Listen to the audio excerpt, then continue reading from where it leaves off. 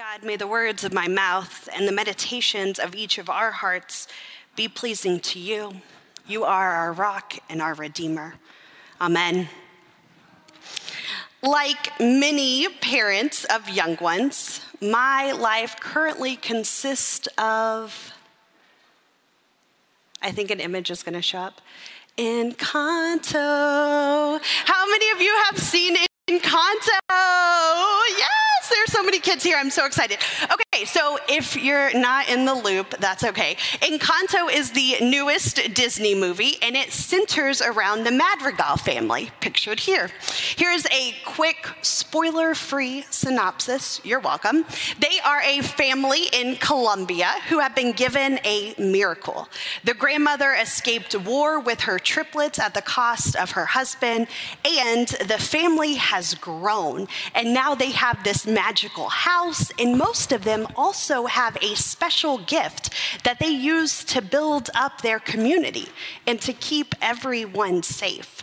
The gifts they're given are special, and they're representative of each person that possesses them. One of the daughters is super strong. Another has supersonic hearing. One of the sons can shape-shift into different people, and another can communicate with animals. Their gifts define who they are to one another and to the world. This morning, we will conclude our sermon series on Ruth. I hope you all have enjoyed reading through this Old Testament book as much as I have. And there is still so much that we have not covered and that we won't cover today. I hope maybe this summer or this fall, we can offer a Bible study on Ruth where we can really go deeper on some of this, and so we can look at some of those details that unfortunately we have had to overlook. If this is your first Sunday with us in this series, please do not run to the doors. I will do a quick recap for all of us so that when we enter into this fourth chapter of Ruth, we know where we stand. The story of Ruth began with an Israelite named Naomi, who, with her husband and 2 sons, left their home because of a famine. They settled in Moab, where Naomi's husband died, and her 2 sons, who had married Moabite women, also died. It's not a super great story right off the bat. After all of this death, Naomi heard that the famine has ended in her homeland, and so she leaves to go back with her 2 Moabite daughter-in-laws. One of the women, Ruth, made it back to Bethlehem with Naomi. There, as an outsider, Ruth worked hard in the fields. She worked hard to provide for herself and for Naomi. And it was there that she met a relative of Naomi's, a man named Boaz, who allowed her to glean on his fields, to work the fields. And then, following this master plan hatched out by Naomi, Ruth asked Boaz to fulfill his duties as a redeemer, or one who marries his relative's widow. Boaz, when heard with this proposition, says that actually there's another man who's a closer relative than I, but if that guy won't step up, I will. And so that's how we leave the end of chapter 3. That's the 2-ish minute version. Please go read it on your own for a little more context if you need it. And so chapter 3 leaves us with a cliffhanger. Who will end up marrying Ruth? Will it be Boaz, or will it be this unnamed relative? We don't have to wait too long to find out. At the very beginning of chapter 4, Boaz holds his own little hometown court session. He calls all these men around and brings the relative who is the closest relative to Naomi. And he says, hey, you have this opportunity to gain more land and to marry Ruth. And the closer relative says, no thanks. That's not for me. And so Boaz says, okay, everyone who's gathered around, you are all my witnesses that this man, the closer relative, has passed by this opportunity. So I, Boaz, will seize the opportunity. Ruth 4:11-13. Then all the people who were at the gate where this little court session happened, and the elders said, yes, Boaz, we are witnesses. May the Lord grant that the woman who is coming into your household be like Rachel and Leah, both of whom built up the house of Israel. May you be fertile in Ephrathah, and may you preserve a name in Bethlehem. May your household be like the household of Perez, whom Tamar bore to Judah, through the children that the Lord will give you from this young woman. That's a lot for a whole group of people to say at once, but let's go with it. So Boaz took Ruth, and she became his wife. He was intimate with her. The Lord let her become pregnant, and she gave birth to a son. Throughout this Old Testament book, Ruth took difficult paths. Ruth left behind all of her family and all of her culture to follow a woman who had become embittered by life's hardships. Ruth worked out in the fields every day to provide for the two of them. Ruth gets her happy ending here.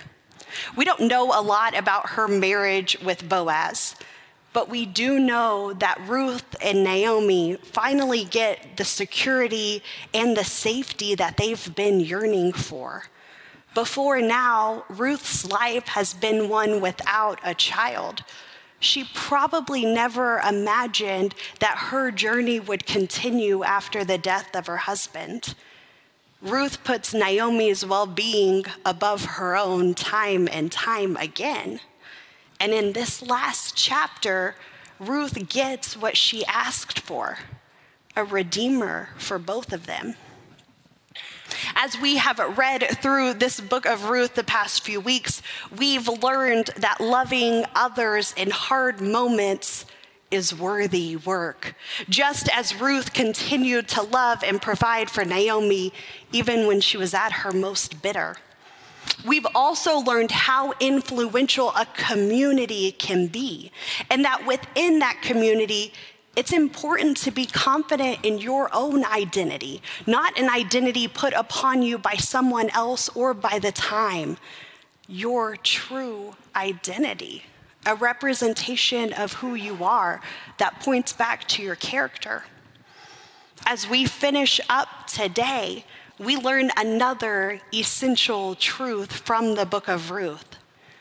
Transformation is a powerful thing. The book may be called Ruth, but it could have easily been accurately named Naomi. Naomi, in our first chapter of Ruth, feels so trampled on and exhausted by life that you may remember she literally tells everyone that her name is no longer Naomi, it's Mara, which means bitter. And then in the next two chapters, we don't hear a whole lot from Naomi. She occasionally pops her voice in to say, hey, Ruth, how'd you get all this grain to feed us? Or she tells Ruth, hey, I have this plan of how you can ask Boaz to be our redeemer. She tells Ruth a little bit about the culture and what to expect. But even in these moments in the second and third chapter when Naomi speaks, she doesn't lead us to believe that she's gone away from any of that bitterness that she feels, or that she's gone away from any of the blame she places on God for her current lot in life. It's only when Ruth gives birth that we see a total transformation of Naomi. Let's look at verses 14 through 17 of that fourth chapter. The women said to Naomi, may the Lord be blessed, who today hasn't left you without a redeemer. May his name be proclaimed in Israel. He will restore your life and sustain you in your old age. Your daughter-in-law who loves you has given birth to him. She's better for you than 7 sons.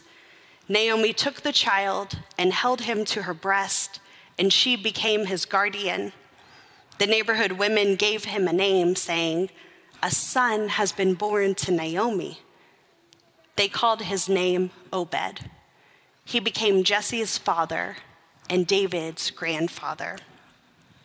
This is one of those moments where I'd love for us to spend a few minutes talking about these women in the village who have the audacity to name a baby boy and whose voice comes up time and time again throughout this book. But I'm going to stay focused here, and I'm simply going to say that the women here speak truth to Naomi. They speak truth about who Ruth is to her. Now, it's easy to read the women saying, "Ruth is better for you than 7 sons," and think that they're hating on all of those sons.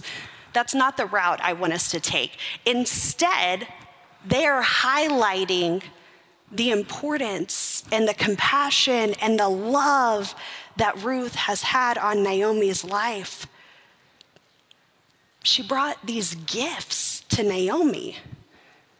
Naomi, an embittered, broken, defeated woman, is transformed through the gift of a child that Ruth bears and shares. Naomi is so taken with this child that the women say the child has actually been born to Naomi, the grandmother. Every piece of Naomi that was trampled on and exhausted has found new life in the birth of Obed. Naomi is transformed in a ton of different ways, and we only know this because of the voice of the women. I wish we could hear Naomi's side of the story. I wish we could hear her words about the joy that she has found in this child. The truth is that Ruth blessed Naomi again and again and again in this story. Naomi is transformed by love. In United Methodist churches that closely follow the lectionary, this Sunday today is typically referred to as Transfiguration Sunday. It is the last Sunday of Epiphany because next week, like I mentioned, we enter into a new season, Lent. On Transfiguration Sunday, congregations remember the story of Jesus' transfiguration. Makes sense, that's what it's called. This story happens when Jesus is with a few of his disciples and, for lack of a better word, he becomes shiny. This glow overcomes Jesus' face. And the disciples see Jesus talking with Moses and Elijah, and then talking about the end of Jesus' life. It's this really powerful, really confusing moment for the disciples. And for those of us who read the story, us too. Jesus is transformed literally in front of their eyes. And if there were any previous doubts about the identity of Jesus and the role Jesus' life will play, those are taken away in this moment. God demonstrates the truth about who Jesus is and the role Jesus' life will play on those people on earth. Jesus is physically transformed in this moment. The disciples witness that truth. They witness the truth of who Christ is, and they catch a glimpse of how powerful that transformation is, how powerful that truth is. As Christians, let's watch another video. As Christians, we know transformation. We hear stories of people whose lives have been made new through their relationship with Jesus Christ. We know of people who give and give and give because they're compelled to. When we become a community of believers, We don't get shiny faces, at least not normally. We don't get a magical gift. We don't all of a sudden possess the determination and compassion that Ruth has. But when we enter into a relationship with Christ, we are transformed. Maybe not physically, maybe not immediately, but spiritually and mentally, our lives are never the same as they first were. The truth of the love of Christ, the vastness of that love is transformational. The calling Jesus gives each of us to love others, to seek justice, to hear the cries of the needy, that's life-changing stuff. It influences how we all see the world. It affects our relationships. It dictates the words we use and the actions we take. We know transformation because we know the radical way Jesus' love has transformed our world. At the end of Encanto, the Madrigal family has to come face to face with who they truly are. Are they only their gifts? Or is there something more? Their gifts have transformed their relationships with themselves and with one another. It's shown a truth about each of them. The question is how they allow that transformation to truly manifest. It's about how they recognize the truth of their own family history and work to dismantle the idea that they did anything or had to do anything to deserve these miracles, to deserve these gifts. When everything falls apart, is there enough for the Madrigal family left to rebuild? Can they grow together in a new direction? Can they transform their relationships with one another? How do our lives point others back to Jesus? How is our transformation real and evolving and growing? How is it influencing the world and the people around each of us? It took a long time for Naomi's heart to soften. It took a lot of hard work and dedication and compassion for Ruth to be bold enough to ask Boaz to redeem her and Naomi. It took the disciples' courage and faith to follow Jesus along through his ministry in his last days. Transformation doesn't always come overnight. It doesn't always happen like the movies, like those characters in Encanto who are given a gift and all of a sudden have these magical abilities. Instead, transformation is heart work. It's allowing ourselves to enter into relationships with one another, to take time to listen to our neighbors, to practice that radical love of Jesus Christ out into the world. I don't advocate a name change for this book. The fact that Ruth begins as a foreign, poor widow and ends with being the grandmother of King David, it's noteworthy. Ruth is an ancestor to Jesus. A Moabite woman is actually listed in the genealogy of Jesus. That's big stuff. That's huge. That's transformation to an exponential scale. We are blessed to hear not just about that extraordinary life of Naomi, but to also get the gift of Ruth, to hear about Ruth's compassion and love and desire and dedication that breathes life to a generation of radical love. In what ways have our lives been transformed by Christ? By someone else's unexpected love? By a surprising gift? I am thankful for the story of Ruth and Naomi.